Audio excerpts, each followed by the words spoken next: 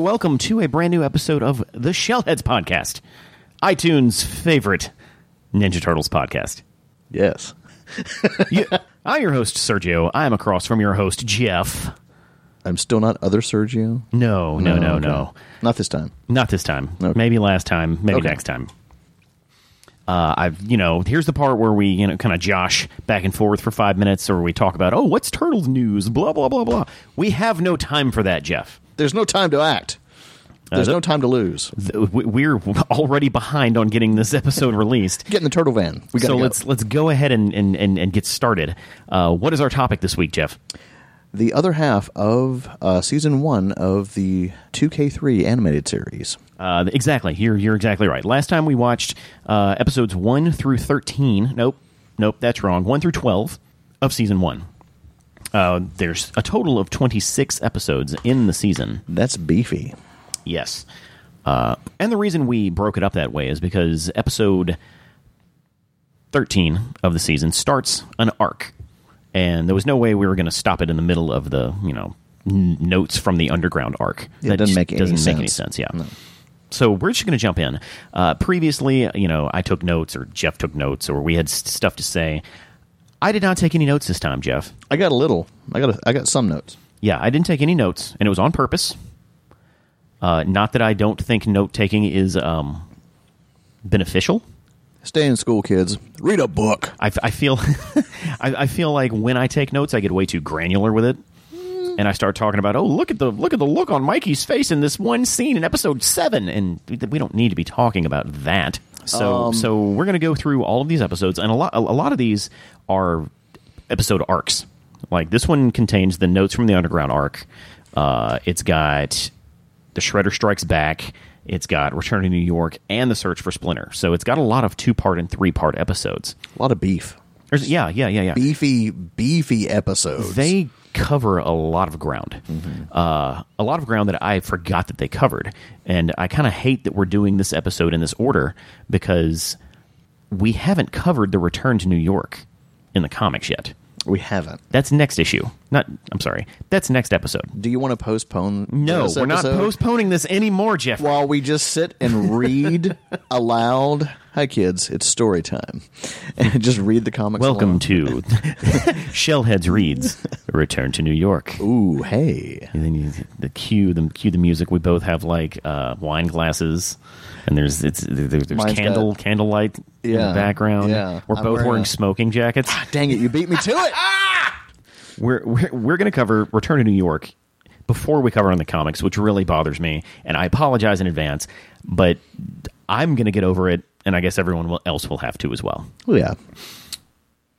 Suck it up, Buttercup. Let's jump right in. Where we left off, the Turtles were basically back to whole. They had beaten the Shredder in the Shredder Strikes, and then we had seen the unconvincing Turtle Titan, which was the episode where Mikey was a superhero. Mm-hmm. A little bit of a filler, but not bad filler like in anime. Yeah. That can get very... And just... It's funny that too much of that. Yeah, it's funny that you use the word filler because I went through the whole first season and I noticed that just like in the original comic, there was one-shots. Mm-hmm. There were... what were they called? Micros of each turtle. The first season has basically a micro for each turtle. Mikey's, of course, being the unconvincing Turtle Titan. Raph's being Lone Raph and Cub. Donatello's being the King. Leo actually kind of had 2. Yeah. Because Leo had Tales of Leo, and he also had the first... Was it the first Return to New York? No, the Shredder Strikes Back. Yeah. Yeah, the first episode of that was very much a Leo story. Mm-hmm. And I really think that was on purpose. This whole series was conducted by Peter Laird, and Peter Laird is, of course, old school Turtles guy. Mm-hmm. Setting aside a single episode for each turtle in the first season seems very deliberate. Mm-hmm. I could be wrong, though. It may just be happenstance. I don't know. I think it's, in the context of the series, I think with there being so much source material to pull from, and given everything that they strung together, I think they I don't want to say pieced it together, but it all melted together like perfectly. and a delicious pepperoni pizza. And they kind of put stuff in a weird order, but an order that kind of makes sense. It seems more, I don't want to say coherent, perhaps. I mean, they cut away they trim some of the fat.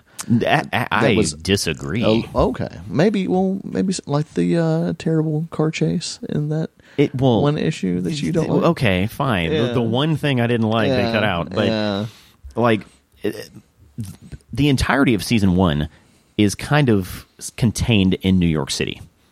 You know, there's the whole arc where they, defeat the Shredder, and then there's Notes from the Underground, which is literally under New York City. Shredder Strikes Back is New York City. Return to New York is when they come back to New York City, meaning there was only 2 episodes in Northampton, which is a very truncated visit to Northampton. And The Search for Splinter is literally issue 3 and 4. Yeah. So all of that is New York. And it's like they were telling that part of the story and then allowing season 2 to be the otherworldly adventures of the Ninja Turtles, because that's how the season ends. Well, then I detract my chopping of the beef or chopping of the fat away. It's like they took all of the source material, chopped it up, and then put it on a shish kebab in the wrong order. Yeah, but the order makes sense. It does make sense. It's still a delicious shish kebab. Now I want shish kebab. Right? Yeah.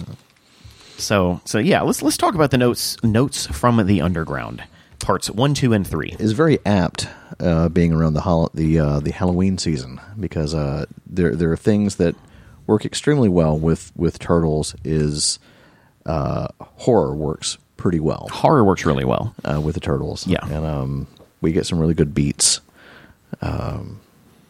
It's funny that you mentioned that during the 2K3 series.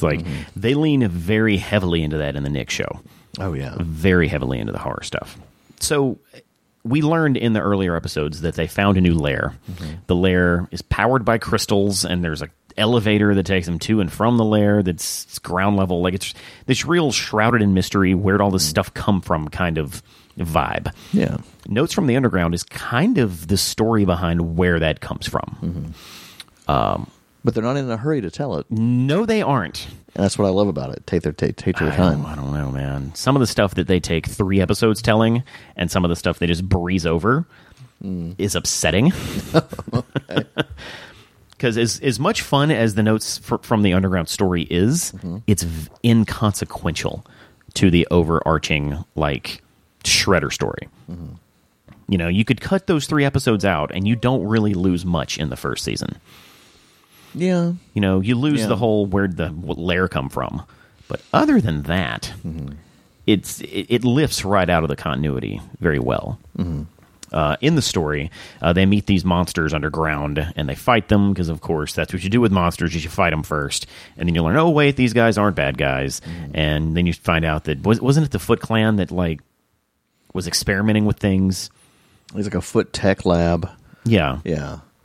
And all of these people were all these monsters were actually people, and their entire world was powered by this crystal sun underground, which is a really in-depth story for what is basically third-tier characters. Do any of those characters come back in the series? Yes. Is there a return to the Underground? Yes, there is. That's okay. But that's it. You lift those 2 arcs out, and you've just shortened the series and not really made it any worse. Yeah. Oh, we get to some great Mikey beats in that. I'm not gonna jump ahead, but we get to some great Mikey beats when we go back to the Underground. Which is great. I wanted to say it, but I'm not gonna. There are some good Mikey beats in the first Underground series. Yeah. If I remember correctly, he was very scared. He's very horror movie trope scared. He's watching bad movies, which is a great return to the 80s cartoon. Yeah. With him watching them all watching terrible films. But it's Mikey's the bored turtle. He needs stimulation. He needs video games or something to keep his mind going, because a bored Mikey is a very terrible thing to waste. And so what does he do with his time? He watches that one channel that has all the bad horror movies, and his mind becomes warped. Yeah. And of course, him being a teenager and being addicted to movies and then being thrust into an underground lair with mystery monsters that are slinking around in the dark. Slinking around in the dark. Slunking? They're on fleeking around in the dark. Oh, no. No. Bad, Sergio. Bad. Let's see. The main monsters that they meet are Quarry, Razor Fist, and Stonebiter. Quarry being the de facto leader. What notes do you have on like the first notes from the underground? So with the beginning of the episode, Don's fooling with the crystals and everything, and I think Mikey accidentally puts them together, and they start making sounds, and that wakes up the monsters. And I was like, what's happening? So it kind of alerts the sound. They're drawn to the sound. Okay. That very high pitched, humming. Yeah. And so they start making their way up there, and then it trips the turtle alarm, the perimeter alarm. And they're like, what's going on? And Mikey's like, nope. Nope. So we have a little bit of detective turtles happening. And we go and investigate. And Mikey's, of course, like, I left something back at the lair. I'll go and... he wanted none of it. He wanted none of it. And I love it. Very, very much, little brother, like, I've seen these movies. I know how this turns out. Yeah. One thing that I'm just going to say about this entire Notes from the Underground run is that there's a lot of action. And you know how I feel about action. And I know how you feel about action. You're all about it. A lot of it seemed protracted and pointless. Like, I'll give you that for this one. Just because fighting the monsters and whatever. Yeah. It's like, fight them here. Oh, we made it. Oh, wait, no. Fight them some more. Oh, we made it. Oh, nope. Fight them some more. Well, 2 minutes worth of plot. Yeah. It's fine. There's literally nothing wrong with the Notes from the Underground. I just think they're pointless. Yeah. All 3 episodes? All 3 of them. Yeah. Like, they don't do much for me at all. Could it be filler? Would you... Absolutely. It could be a bit of filler? Yes. Yeah. And... it should also be noted that there is no source material for that. Okay, so this was completely... I don't know. In all of my years reading and watching Ninja Turtle stuff, which is a long time and is basically all of it, I do not know of a single story that this pulls from. Okay. There could be an argument made that the Underground Crystal Sun is a reference to that... original television show one that had an underground crystal sun. Oh yeah, with what was it, Dippy the Diplodocus? Yeah, Dippy the Diplodocus. Yeah. There, that argument could be made, but knowing how much Peter Laird disliked that first cartoon and how he tried to make a cartoon that did not reference it in any freaking way, I doubt that's the case. Yeah. But again, episodes are fine. They're absolutely fine. They're not. We get a fun horror-filled, Turtles adventure. Yeah. Was it basically Journey to the Center of the Earth, Turtle style, but they weave in some the genetics clone stuff. Yeah. Stuff that they come back to later in this season. It's obvious the Foot Clan has been experimenting with some weird science. Yes. I know how to make you light up there, buddy. Yeah, I love that movie. Let's talk about the episode I really want to talk about, Jeff. Okay. The King. The King! And just like the Donatello one-shot is one of my favorite comics, The King is one of my favorite episodes of the 2K3 series. It's beautiful. And it is based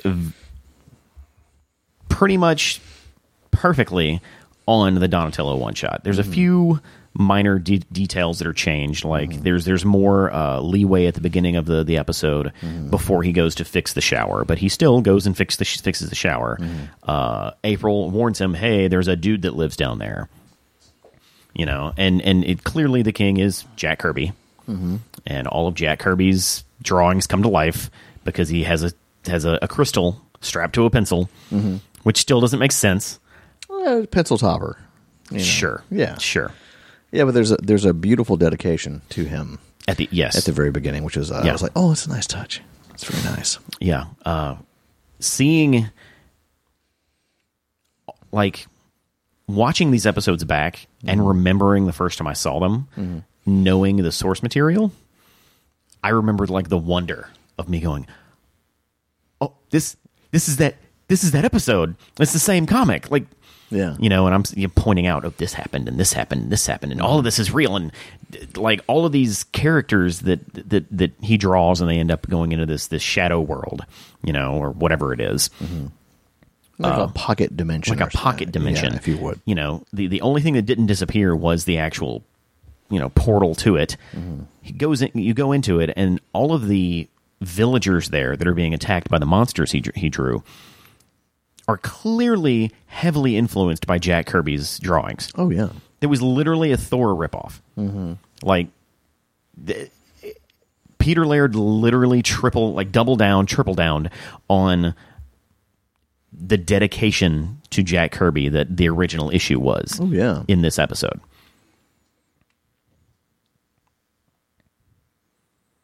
Oh, I know. In the beginning, we had a nice little nod to the first Turtles movie when they get food delivered. Oh, yes. And then they disappear. Yes. And they're like, whoa, hey. And then, like... It's like, we're ninjas. And like Leo's up on top of the, on top of the freaking doorway. I was like, oh. Guy is like, oh, use your number 5 or whatever. And then Mikey's like poking his head out, from the chair. And the guy's like, does a double take, and it's a teddy bear instead. I was like, oh, that's great. That's great. I love that. So I forget.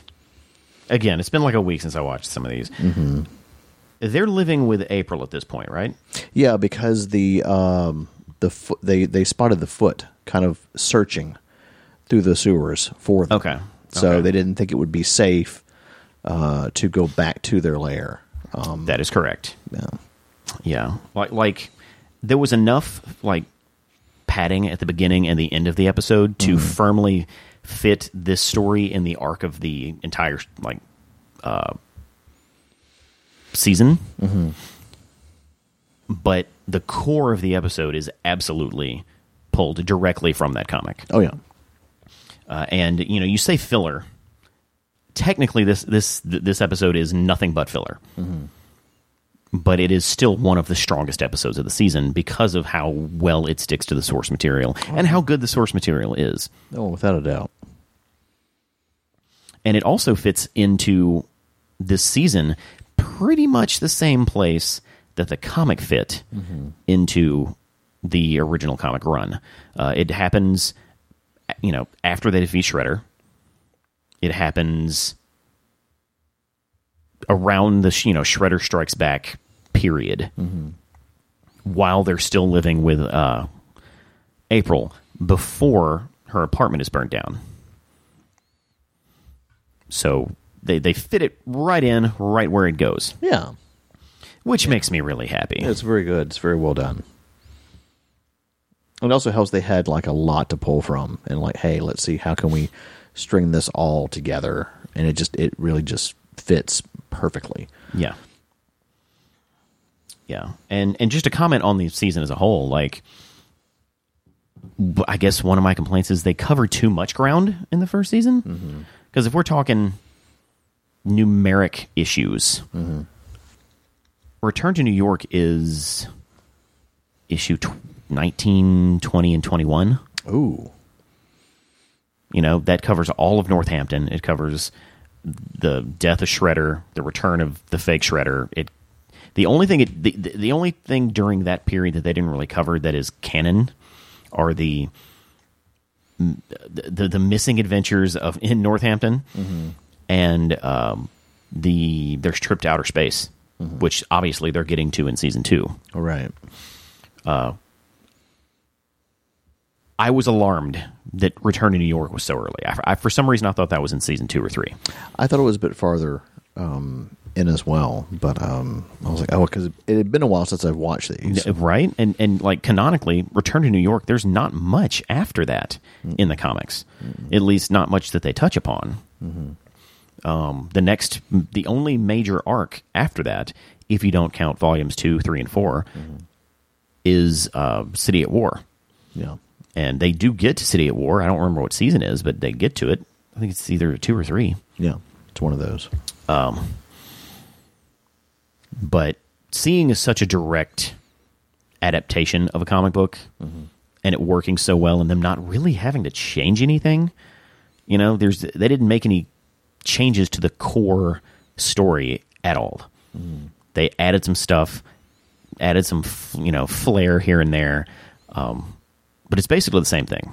And that's really refreshing and really nice. Yeah. Especially, so I'm going to go ahead and go on record and say this basically is the gold standard. Yes. As far as adaptations go, I think this is hands down the best. This show or this episode? I would say that the show. Okay. Before it gets crazy. Well, we don't count those years. Yeah. So there is a definite line in the sand in this series where when you pass it, you know that you've gone too far. But that's further down the road. That's further down the road, and we'll get there. But it really bothers me. I mean, it's an all fandom. You've got people that hate the show, which again doesn't make sense to me because it's from the original source and it's basically adapting the original material. Yeah. It drives me insane. It's hard to find someone who just likes Ninja Turtles. Usually it's, I really liked the cartoon, or oh man, those Mirage cartoons or those Mirage books are where it's at. Yeah. I grew up with the 2K3 series. It's the only one that matters. Yeah. And nowadays you have these kids who have never seen the old one, don't even know it exists. Yeah. And the Nickelodeon cartoon is all they have. Yeah. And that's a good, one to have. I would put that at number 2. Yeah. It's hard to find someone who just across the board is like, you know what? All this is pretty good. Yeah. Like even me, I'm like, Next Mutation, trash. And the thing is, you don't have to love all of it. Yeah. There's no rule that's like, if you like one, you must like all. Like, no, it's fine. Yeah. It's fine. Let's move on. Yes. Because we're getting way sidetracked. Sorry. The Shredder Strikes Back. I've watched this episode so many times. So many times? So many times. We just talked about this comic book. We did. Just like The King, the first one is very much based on a comic book. The comic book that it's based on is the Leo Micro. And just like the Leo Micro, most of it is fighting. Most of it is Leo versus an army of foot ninjas. And it basically is just the announcement to the Turtles, hey, this guy ain't dead. Pretty much. They took 22 minutes to tell us. Yeah. And we already knew it as viewers. Turtles did not. Yeah. Leo was, of course, he was out patrolling, trying to figure out what the, morning training. Morning training, yes. But he's always curious as to what the Foot Clan are doing because, they can't go back home because of the Foot Clan. Well, he's attacked. And what were they doing back at April's? Sleeping and eating, which is how they do. Just being real teenagers. Yep. And just like being gassy and being just annoying, and I was like, "This was a very nice little touch." It's like a calm before the storm. Yeah, absolutely. And Leo doesn't get that calm. No, he doesn't. There are alterations to this episode versus the comic. My biggest beef. It still works, but I would have I think I would have liked it to instead of rain. Yeah, had been snow instead. I mean, it wasn't set during Christmas. It wasn't. Like the Leo Micro was set during Christmas, so snow made more sense. Yeah, but still, but it works for what it is because it's an extremely with the beats and everything. Okay, I do love action, but like saying there's not a whole lot of story with action, but with this, you get a beautiful blend, and the whole series I think is a beautiful blend of both. And especially with Leo, this episode, barely any talking from Leo as you go through. Yeah. And it's like a traditional black and white samurai film. Let's see. We get our first look at the Foot Elite Guard. Ooh. Those some bad mothers. Which I guess, just canonically speaking, those are Shredder's personal guard. Yeah. Yeah, like they are they are who you see. They're the black belts, I guess, who you aspire to be in the Foot Clan. Yeah, and then we get our first peek at the Foot Tech Ninjas. Oh no! Wait, no. That was. I'm sorry. The Foot Tech Ninjas come back. That is correct. Yes, and we get a beautiful, just blind fight with Leo. Like, I know where you are. I was like, I'm just going to, turn that bandana sideways and figure out. Yeah. Find you Daredevil style. It's fun how they have to. I don't want to say pad the story, but they have to find ways to make it last 22 minutes. Like, it would not take 22 minutes to read the Leo micro. Period. It just wouldn't. There's no words in it. They have to find a way to make it last. Yeah. And all of it was just very high quality action with very high stakes. Extremely high stakes. No one was coming to rescue him. Nobody. The other turtles were getting worried. They're like, where is he? He should be back by now, blah, blah, blah, blah, blah.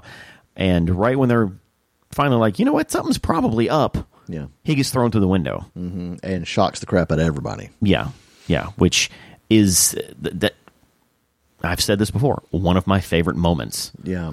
It's so well told in both the comic and this episode that I love it. I absolutely love it. I do too. That's pretty much, that's where that episode ends, and it bleeds directly into, what was it, issue 10? Issue 10? Yeah, it's issue 10. Immediately following the events of that, you go into what is basically the second act of the movie. Yeah. Because the second act of the movie is Raphael gets thrown through the window, and they have to fight out of second time around. Second time around burns down, and they flee to Northampton. But with no Shredder. Tatsu shows up with the Foot Ninja. That's true. Instead. Yeah. So. Yeah. Shredder was there in the comic. Yeah. And he shows up here too. And he makes his big reveal. I'm still alive. Casey shows up just like he did in the movie. And just like he did in the comic. He threw some Goongalas in there. Yeah. Just like he did in the comic. Oh, yeah. The adaptation here, again, is very strong. It's very, very coherent, very sticks to the original story. Again, they do their best to make it last 22 minutes. Them having to fight, go down the stairs, fight some more, call back up to the stairs. Oh, are you coming? Are you coming? No, you carry Leo, blah, blah, blah, blah, blah. Yeah. They protract that out as far as they can, as much as they can get away with. In all actuality, the Shredder Strikes Back could be one episode. It could. You could cut a good 17 minutes out of just fighting. I think that it would have been tough to digest, and you wouldn't have had the same impact of the Leo fight if that was done. But it's possible. But I think it was integral because you see how worn down he is from that fight. Because he's really giving it his all, but you got... It's like in a video game, okay, these grunts aren't working, send in the next wave. I'm like, they ain't working either. Wave 3. I was like, nope. Wave 4. Yeah. That's when you bring in the big guns. Yeah. Or the big Huns. Yeah. Hun was just kind of sprinkled through all of these episodes as kind of a reminder. I'm still here. Yeah. Big I'm dude. still here. I'm the size of a, freaking Manhattan. Yeah, I'm still here. Walking around with a rat tail. Haircut, Yeah. I don't think he did anything that important other than just be a nuisance. Yeah. But he was there. Yeah. And the second episode of this arc, or of this pair of episodes, has a really bad case of, oh no, he's in trouble, go help. oh no, he's in trouble, go help. Yeah. Oh no, she's in trouble, go help. Oh, and just jumping back and forth between who's in trouble right now. Yeah. And it's easy to follow. I just don't know if it's executed as well as I would want it to. You know, it's again, that sounds like a complaint, but when you have to make a 22-minute episode, you're gonna have some of that, right. Especially as a kid show. One of my favorite moments. You know, like, hey, let's get out downstairs. They're not going to be down there, and they open the door. Who's waiting on them? It's not pizza delivery. It's not Chinese takeout. It's the Foot Elite. Yeah, and they're like, "Ooh, nice hats." Nice. Oh, the and nice then, hats. Nice. It's oh my god, it's beautiful. It's beautiful. And then Mikey goes back up. We don't want to go down there. It's like Donnie's like, goes down there, looks around. Ooh, nice hats. You have nice hats. And back out again. And the ref comes in. Hey, nice hats. Yep. And everybody starts kung fu fighting. Yep. That was that little break in the drama there. There's some real tension at the end of this episode, like a lot. You know, the turtles, Splinter, April, and Casey are all trapped in this closet, and not only are they trapped, the Foot has set the building on fire. You know, they've set the building on fire and cut the gas line. It's going to explode any minute now. Yeah, much like in the comic. Although they used a bomb. Yes, in the comic. Yeah, I believe, if I remember correctly, it was a bomb. Either way, very similar. The building is trash. They're going to die if they don't do something. We don't really find out what happens until the next episode. This episode ends with second time around and April's apartment exploding in I hate to say an explosion is beautiful, but it was a beautifully animated. It was explosion. It felt visceral. It felt big, and we also see the return of those mysterious characters. What are they? The Guardians. They look like space disco ninjas or something. Yeah. Like there's clearly a bunch of different influences going into the Guardians characters, but the Guardians see the explosion from far away, and they're like, "Ah, snap! Leonardo was a buddy of ours, and he's dead now." Yeah. And we still don't know much about the Guardians at all. So yeah, it ends on a big cliffhanger. Obviously, they're not dead. Duh. But it bleeds directly into their trip to Northampton. It's revealed in the next episode, hey, they're not all dead. They snuck out through an old, basically escape hatch or whatever it was. What was it, a laundry chute or something? Something like that, yeah. And so they get out, and Casey's like, I have the perfect place for us to go, just like he did in the comic, just like he did in the book, or in the movie. Well, it was April's. Was it April's? It was April's. It was her old farmhouse. And I'm not sure why it wasn't Casey's instead.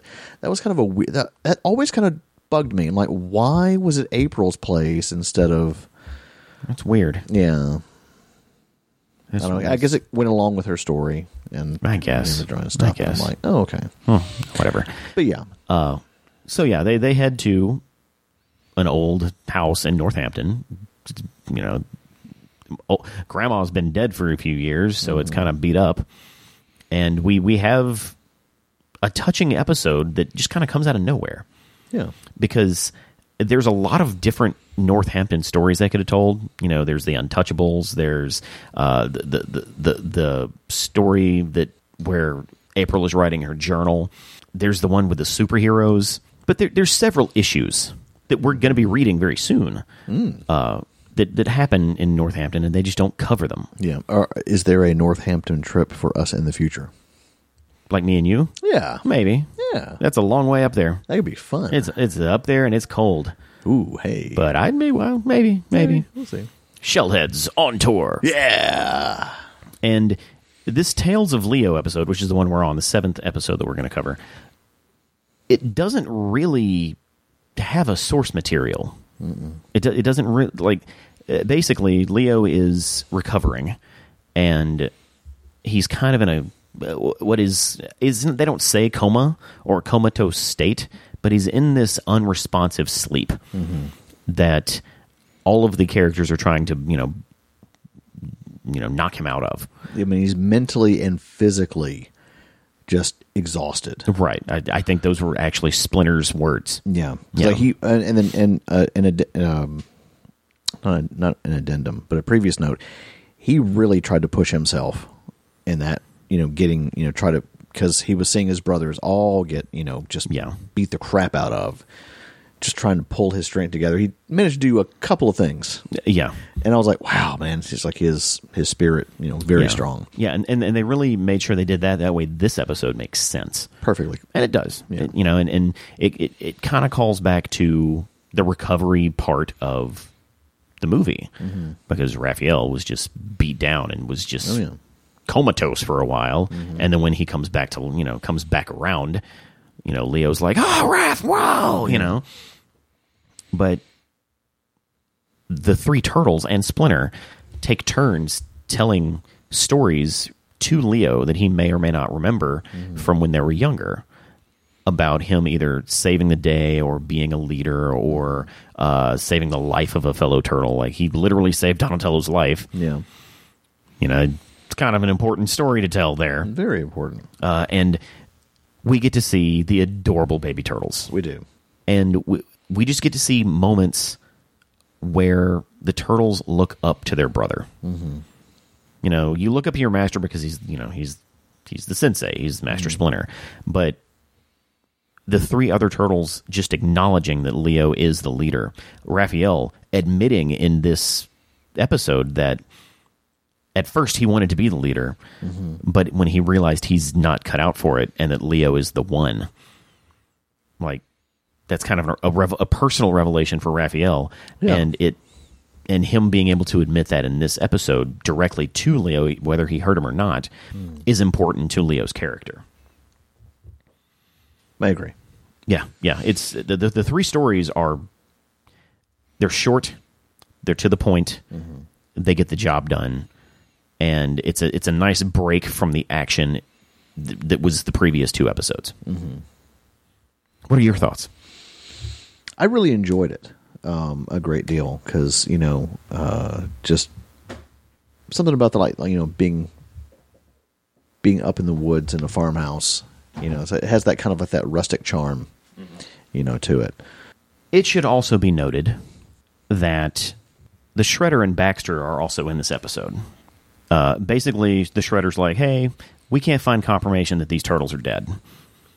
We did all this. We blew up their building. We can't prove they're dead. Baxter Stockman shows up in his next form. Can I tell him? You go for it.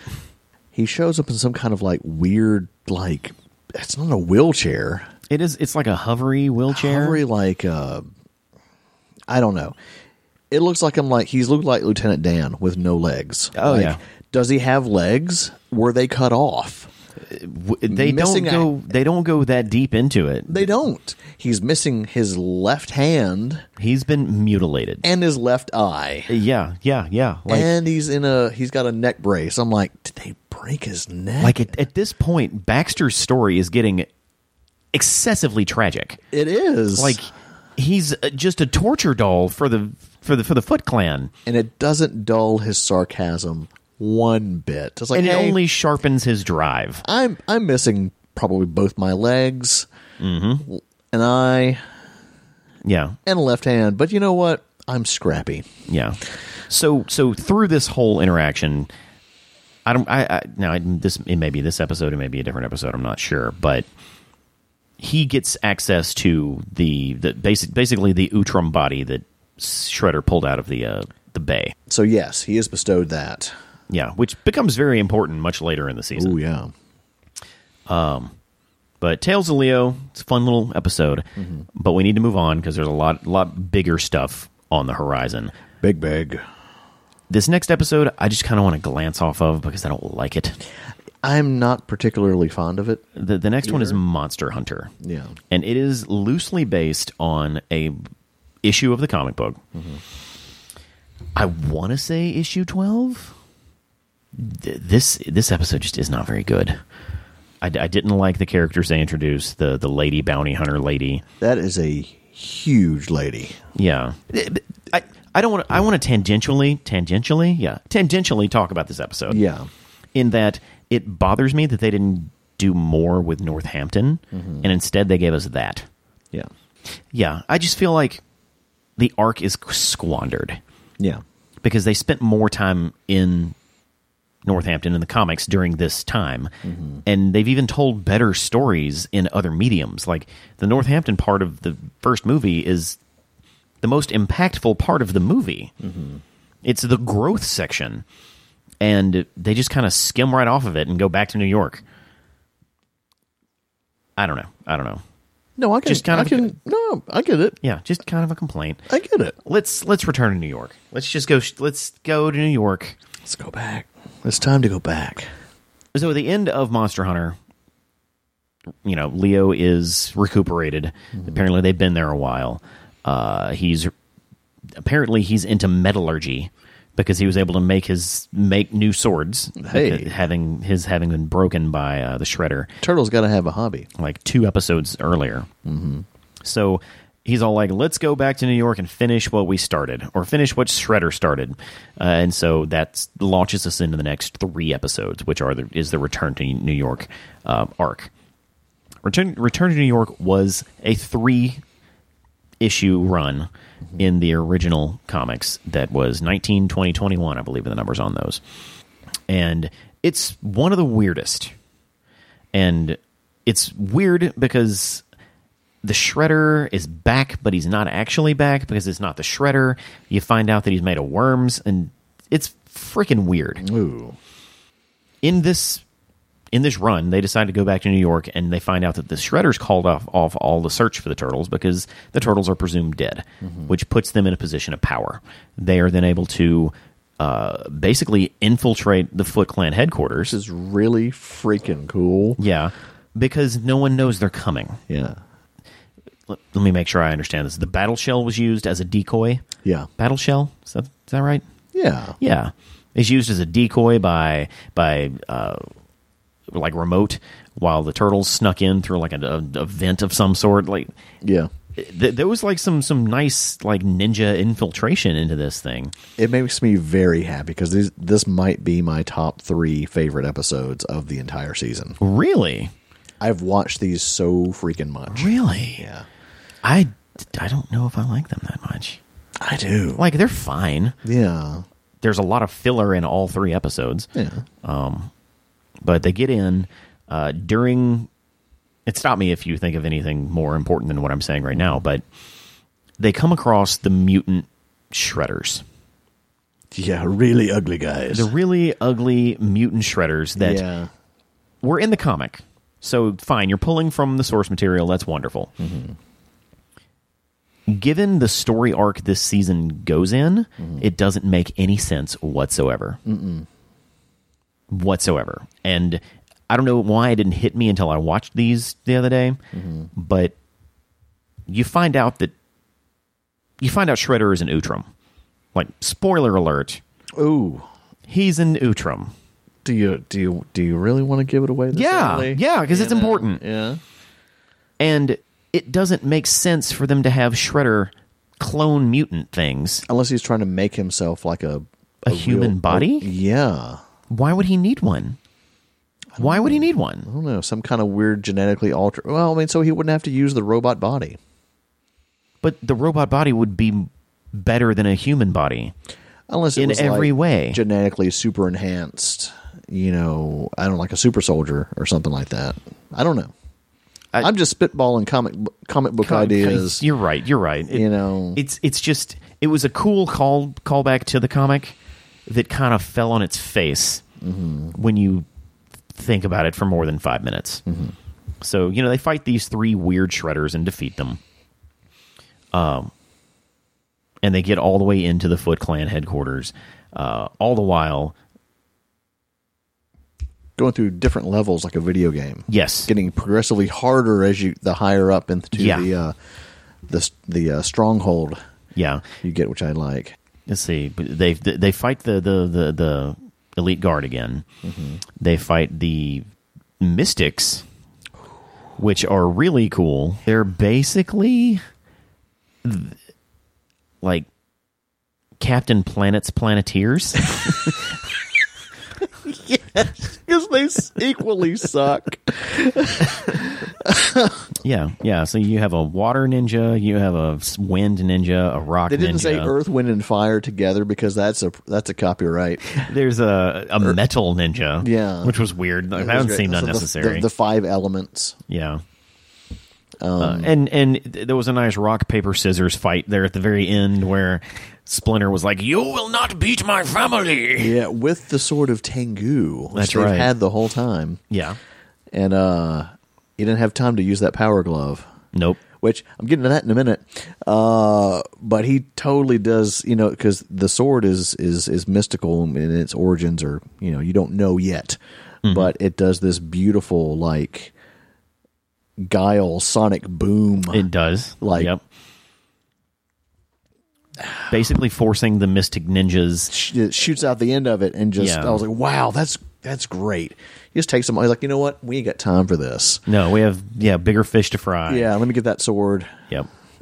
Just and boom. it just and it burns his hands. Oh man, he is Splinter in these episodes is just going all out, and I love seeing it. So they make it up. I want to get to the penthouse fight. Yeah, because it's bonkers. It really is. It's absolutely bonkers. We find out that Baxter has been developing a mech. Yeah, where he's piloting it with his head. Mecha Stockman. Maybe his whole body might be in there somehow. We don't know. We can't see it. Yeah, we can't see his body. All we see is his head, which that's a callback to several different story arcs, because Baxter, throughout his history in the Mirage comics, always was trying to upgrade himself. And there was a point in Volume 2 where he was just a robot his brain had been shoved into a robot, and he was trying to beat the Turtles there. I can't wait till we get to that. It's really the only good part of Volume 2. Yeah. Beside the point. We call it the deconstruction of Baxter Stockman. Yes, absolutely. Yeah. So we find out that he's been working to build this thing so he could defeat the Shredder. He'd been tired of being tortured. He had been tired of being disassembled, basically. And no disassemble. And had convinced the Shredder here to hand over all of his technology, ultimately making him more powerful than the Shredder. So the Turtles make it to the penthouse, and they're trying to fight Shredder, and Baxter Stockman shows up, and he's like, "I'm going to kill all of you fools." Yeah. And he starts tons of arms. Yeah, he just starts wailing on the Shredder, just beating the crap out of him. And Mikey looks at the other Turtles, and he's like, "So do we just need to go home?" Yeah. It was like he took him out in 2 seconds flat. I'm like, let's get out of here. Let's skedaddle. The job done. Ninja vanish. Nope, they stick around. Yeah, they stick around. They end up having to fight Baxter alongside the Shredder. Yeah. And then the Shredder's like, appreciate it. Let's keep fighting. Yeah. And then Baxter comes back. Like a horror movie villain. I mean, it's just a boss fight. It was like, okay, I just beat him the first time. Like, nope. Second time, I was like, oh god, I just keep tearing him down. I do love that because he's annoying. Yeah, and I was like, we finally shut him up. I'm like, what? It's very much like the Terminator. Yeah, he's the Terminator. Yeah, but annoying. Just a real cocky Terminator. Yeah. So they end up using his own gun to shoot him, off the he cut off one of his arms. It's like a giant, it's either a turret or a missile launcher. And it was like, oh well, each one of these arms has its own backup power source. And Donnie's like, oh, and that means this thing's still on, right? I was like, oh crud, And you think you're done with him again? I was like, no. Yes, he shoots him out the window. He keeps flying back up. I'm like, nah. And then they finally get rid of him. But he'll be back later. So they then end up having to fight Shredder. Baxter Stockman will return in Thunderball. Baxter Stockman comes back so many times, and I love it every time. I do too. They end up having to fight the Shredder, and I wrote a blog years ago, and the blog was entitled the top 10 Ninja Turtles moments ever.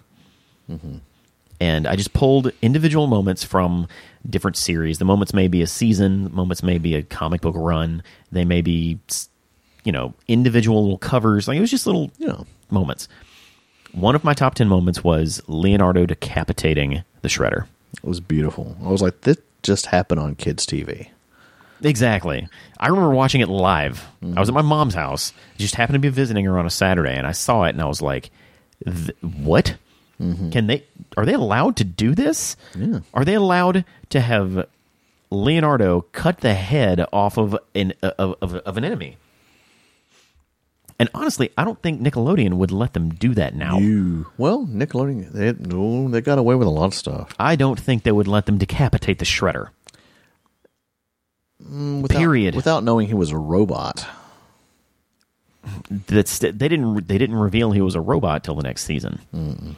They revealed that he was alive somehow, and he was able to pick his head back up so he could be a zombie or something. But I don't think Nick would let them do that now. I don't know. A lot of shows do get away with a lot more stuff. All I'm saying is that moment is etched in my brain. Yeah. Because it was Leo saying, this is for what you did to me. This is for what you've been doing to my family. You will pay. Yeah. And him just going straight up ninja on him. Just, I'm going to kill you now, buddy. Super vengeance. Like, it was a beautiful moment. All of this beautifully animated and extremely well done. There's a lot to cut out. Let's break this down. Okay. Let's break this down. The Ninja Turtles, in all children's television, in the realm of children's television, have always been seen as completely altruistic, never kill anybody, like superheroes. Yeah. They're not superheroes per se, but heroes. They don't exact vengeance. They don't murder. Anyone who dies, it's either by their own hand or by accident, or their fate is unknown. This is a character making a conscious decision to end the life of another character. Yeah. Regardless of what happens, regardless of whether that character is, a robot or not. Leonardo made that decision. And that is a character-defining decision. It's pretty epic. Yeah. Because prior to this, you never saw them cut any of the foot soldiers. No, because you always see that stupid flash, or he punches the camera, and that drove me nuts. I'm like, stop it. It's a kid's show. I know, still, just stop it. Yeah. Just make them robots. Just slice them up. But it's a conscious decision to cut a human's head off. Is the decision he made. And it can't be understated how important that is to all of Ninja Turtles history. So, I mean, now that you put it into that context, I really hadn't thought about that before. Really? But now I'm just like, oh, snap. Yeah. You're right. That's pretty great. And the way that episode ends is breathtaking. It's really, really, just the fight itself is beautiful. Or it is very breathtaking. And then everything's on fire. And you see just this big shadow get up. I was like, oh, snap. Is he getting up? Picks up his head, puts it under his arm. Like a football. Just keeps going. I'm just like, oh, what? Yeah. And I remember watching that when it did air. Uh-huh. And I was like, holy cow, what is happening right now? Yeah, yeah. You at the time, I felt like they kind of neutered the moment. But then it kicked me. I was like, oh, kid show. Duh. This is how they get away with that. Yeah. By making him not be dead. But if you look at character intent, it's still intact. It's still an impactful moment. The last thing to really note here is that Splinter's missing. Yeah, he was.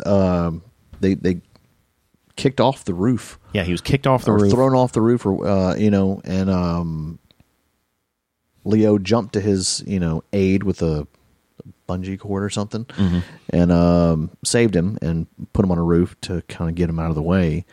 And when they're all done with Shredder, they went to retrieve him, and not there. Yeah, there's missing. Which is an odd place to put that. You know, they're victorious, but obviously there's still some like breadcrumbs to keep the story moving along. It's like, oh yeah, now you have you have just as big of a problem with the Splinter being gone.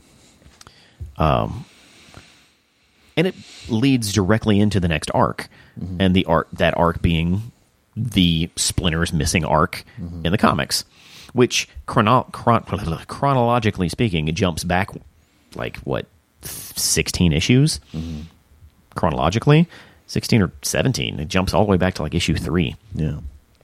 But before we get into the resolution of that, we have to talk about Lone Raph and Cub.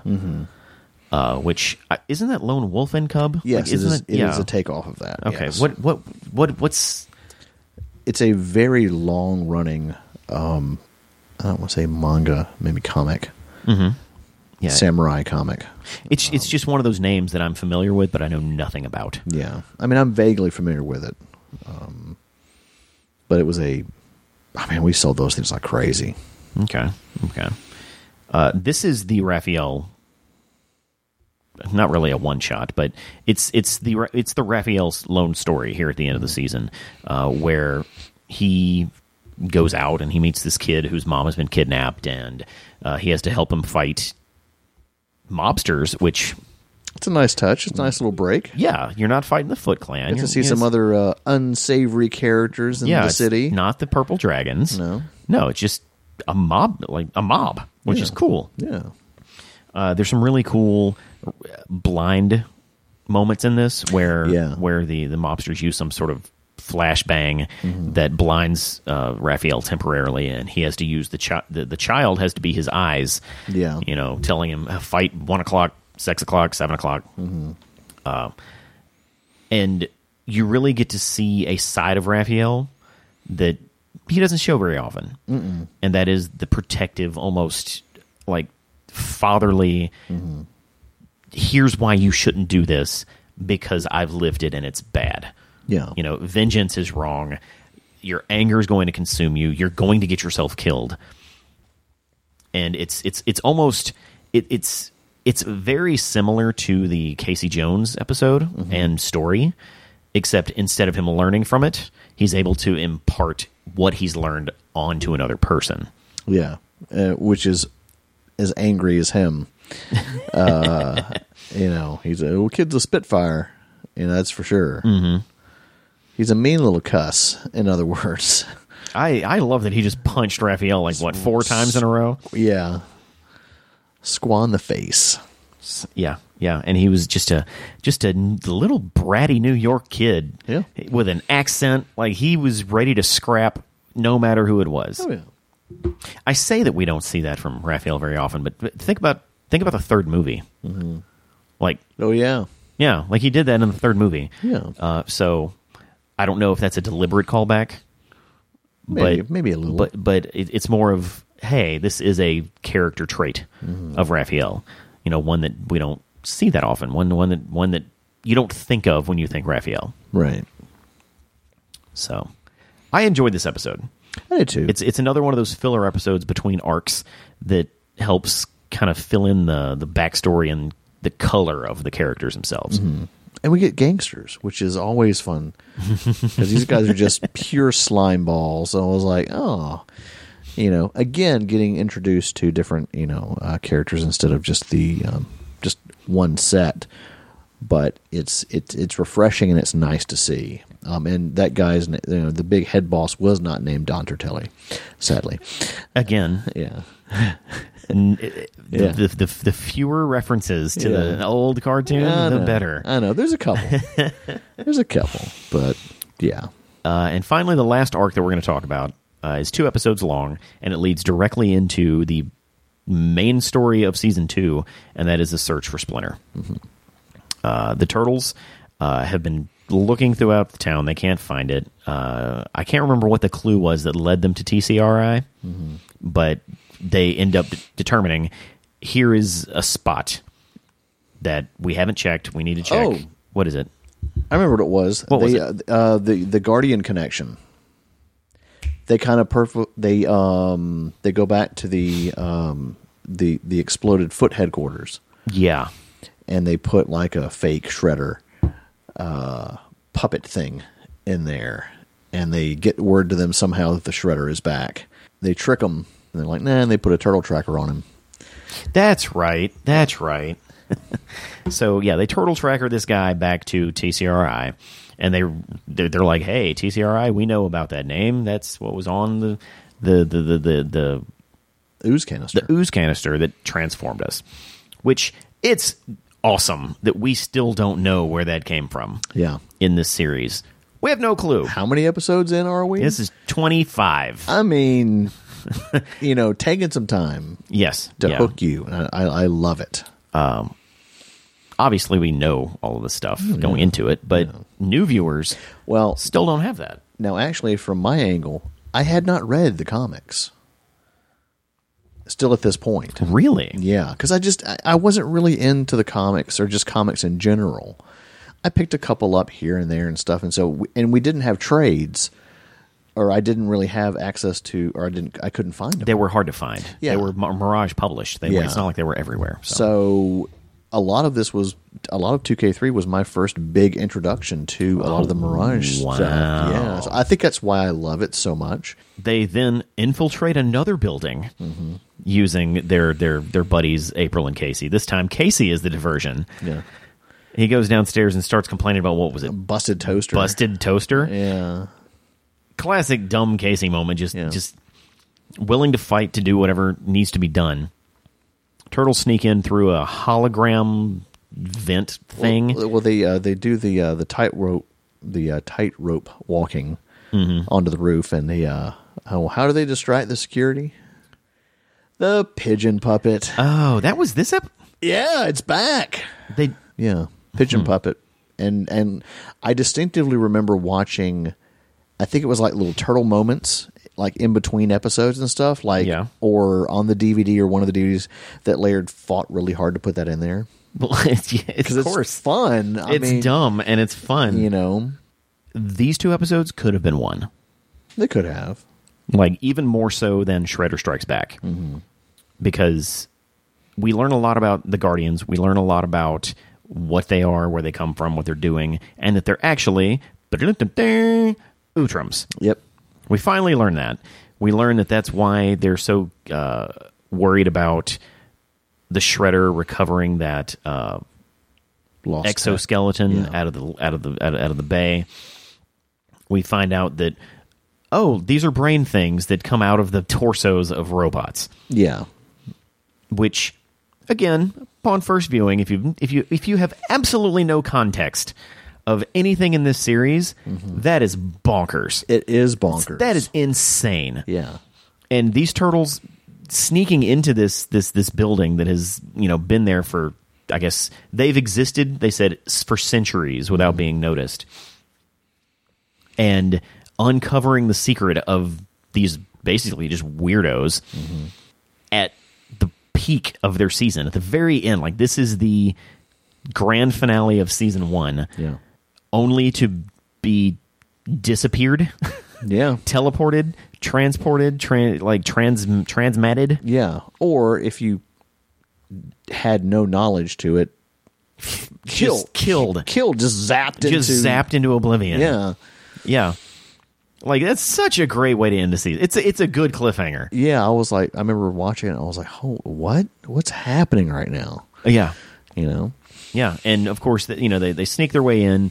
They find Splinter, who's in what is like a techno, like a stasis kind of like bubble thing, kind of like Luke Skywalker in Empire Strikes Back. There's a lot of similarities to this episode and issues 3 and 4, or 3 and 4, 3 and 4. They sneak into TCRI to try to find Splinter. They find him. They freak out. They find the Utrums. There's that shock of what is going on. There's some really cool fights, and then they accidentally get teleported. Yeah, all of those things happen in both versions. just like the other episodes here that were adapted from the comic, it's true enough to directly call back to certain aspects of it, but it adds enough with the Guardian stuff and seeing a lot of the behind the scenes Utrum conversations and just a fleshing out of who they are, that it's there's the additions are welcome. Oh, I agree. Yeah. One thing about, and this will probably be my last point about the search for Splinter. One thing, they didn't do a really good job of hiding that the Utrums were good guys.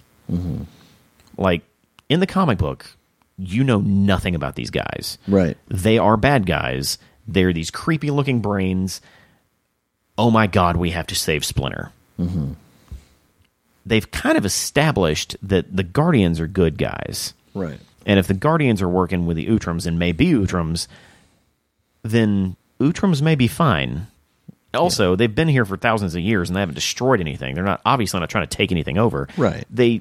By adding more backstory, by adding more filler and more to those characters prior to the reveal, you're kind of taking away the shock of, oh my God, we have to fix this. Even a first-time viewer could watch both of these episodes and chalk it up to a misunderstanding, which is what it actually is. If it's a misunderstanding you see coming, it's not as impactful as one if you don't. I can get on that too. Because in the comic, you don't know who the Utrums are until they come back. Freaky looking dudes. Until they are saved from dimension whatever, you don't know that they're going to end up being the good guys. We didn't get to see that like on the like one of the covers, that beautiful fight where Donnie smashed one of their heads with his bow. Yep. Yeah, that would have been really nice to have seen. Yeah, and that's one thing that this series didn't do a lot of. Didn't do a lot of like panel for panel recreations. I don't know why, because they could have. That would have been nice, but they didn't. And it's again not a strike against it, not a complaint. Right. Just a description. They didn't do a lot of that. Yeah. A fan-freaking-tastic way to end the season. Oh yeah. Final thoughts. Season 1, 2K3, Teenage Mutant Ninja Turtles TV show.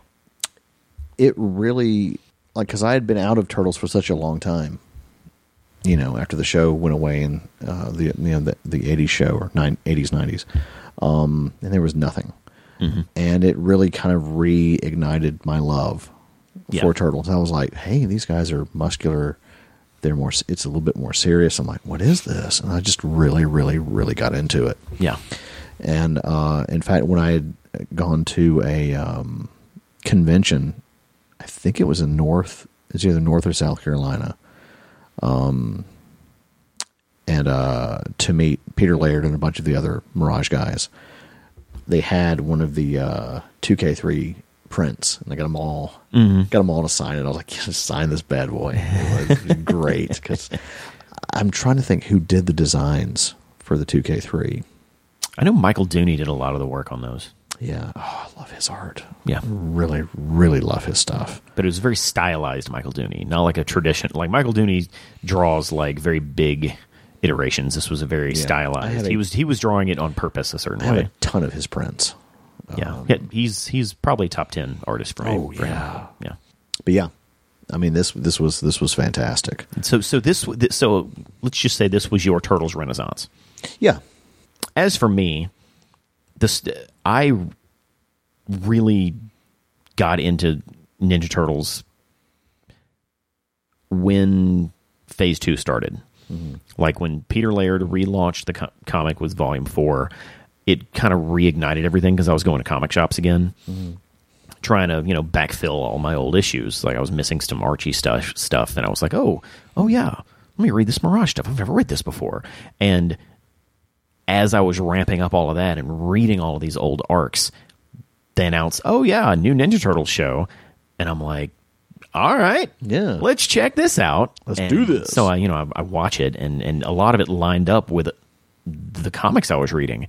And all that, like having that magic hit literally 2 or 3 years apart, kind of solidified. my lifelong. It's like, well, this is my thing now. Yeah.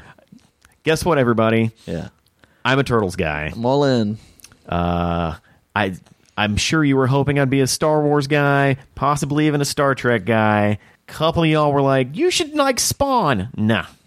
I'm a Turtles guy, and that's where I landed. Yeah. And this show was instrumental in doing so. Oh, yeah. And it is really the cornerstone of Phase 2. Phase 2 being the Peter Laird years. But what are we talking about next time, Jeff? Oh, that's a very good question, Sergio. I think more comics, aren't we? Yeah, I try to go comics, TV shows, comics, movies, nothing back to back. And if I remember correctly, it is the next run of the Mirage comics, which, ironically, will include Return to New York. I think we should have done the comics first. Shut up, Jeff. Never. This is going to bother me anyway. But yeah, that's what we're covering next time. Where can we find you, Jeff? As always, Sergio, you can find me at the Warp Zone Arcade in the Brandon Crossgates area of Mississippi. Right down from the Krogers. Down from the Krogers. We do bi-weekly Smash Brothers tournaments, which are still going really strong. Cool. Birthday parties, special events. I like to get a lot of unusual and strange, interesting, fun games for people to play. I think we're up to like maybe 450, 500 games now. Cool. Getting some new Neo Geo goodness in. You should have like a ticker on the wall. I should. It's like, new game. New games. Got new games. We've been doing some horror game nights, which have been pretty well received, and like classics, like a lot of smattering of different things, and it's a great environment to if you're a nerd or geek or gamer, just to come out, support us, support the local scene, and enjoy and have a lot of fun playing games, talking nerd stuff, and relaxing. I don't think we talk enough about how your place is a safe space for that kind of stuff. Yeah, people, you got a hard work week, school stressful, all of that. You leave it at the door. You come in. You have a good time. You turn all that off, and it's actually been a safe haven for a lot of people. Feel really good. Place has good vibes. Very good vibes. All the positives, no negatives. So cool. I'm Sergio, the Reality Breach guy, and I guess for all of our stuff, just visit realitybreach.com. I could go on and plug all kinds of stuff. I'm not going to do that. We're short on time, but Reality Breach is a podcast network. It's also a podcast. It's also a local spotlight thing. We have all kinds of stuff, including what you're listening to right now, the Shellheads podcast. All of it can be found on iTunes. It can be found on, I guess it's called Apple Podcasts now, Spotify, Stitcher, Google Play Music, Google Podcasts. If you just Google us, you'll find us. So check that out. Until next time, as we discussed earlier, I'm Sergio. I'm Jeff. And we're Shellheads.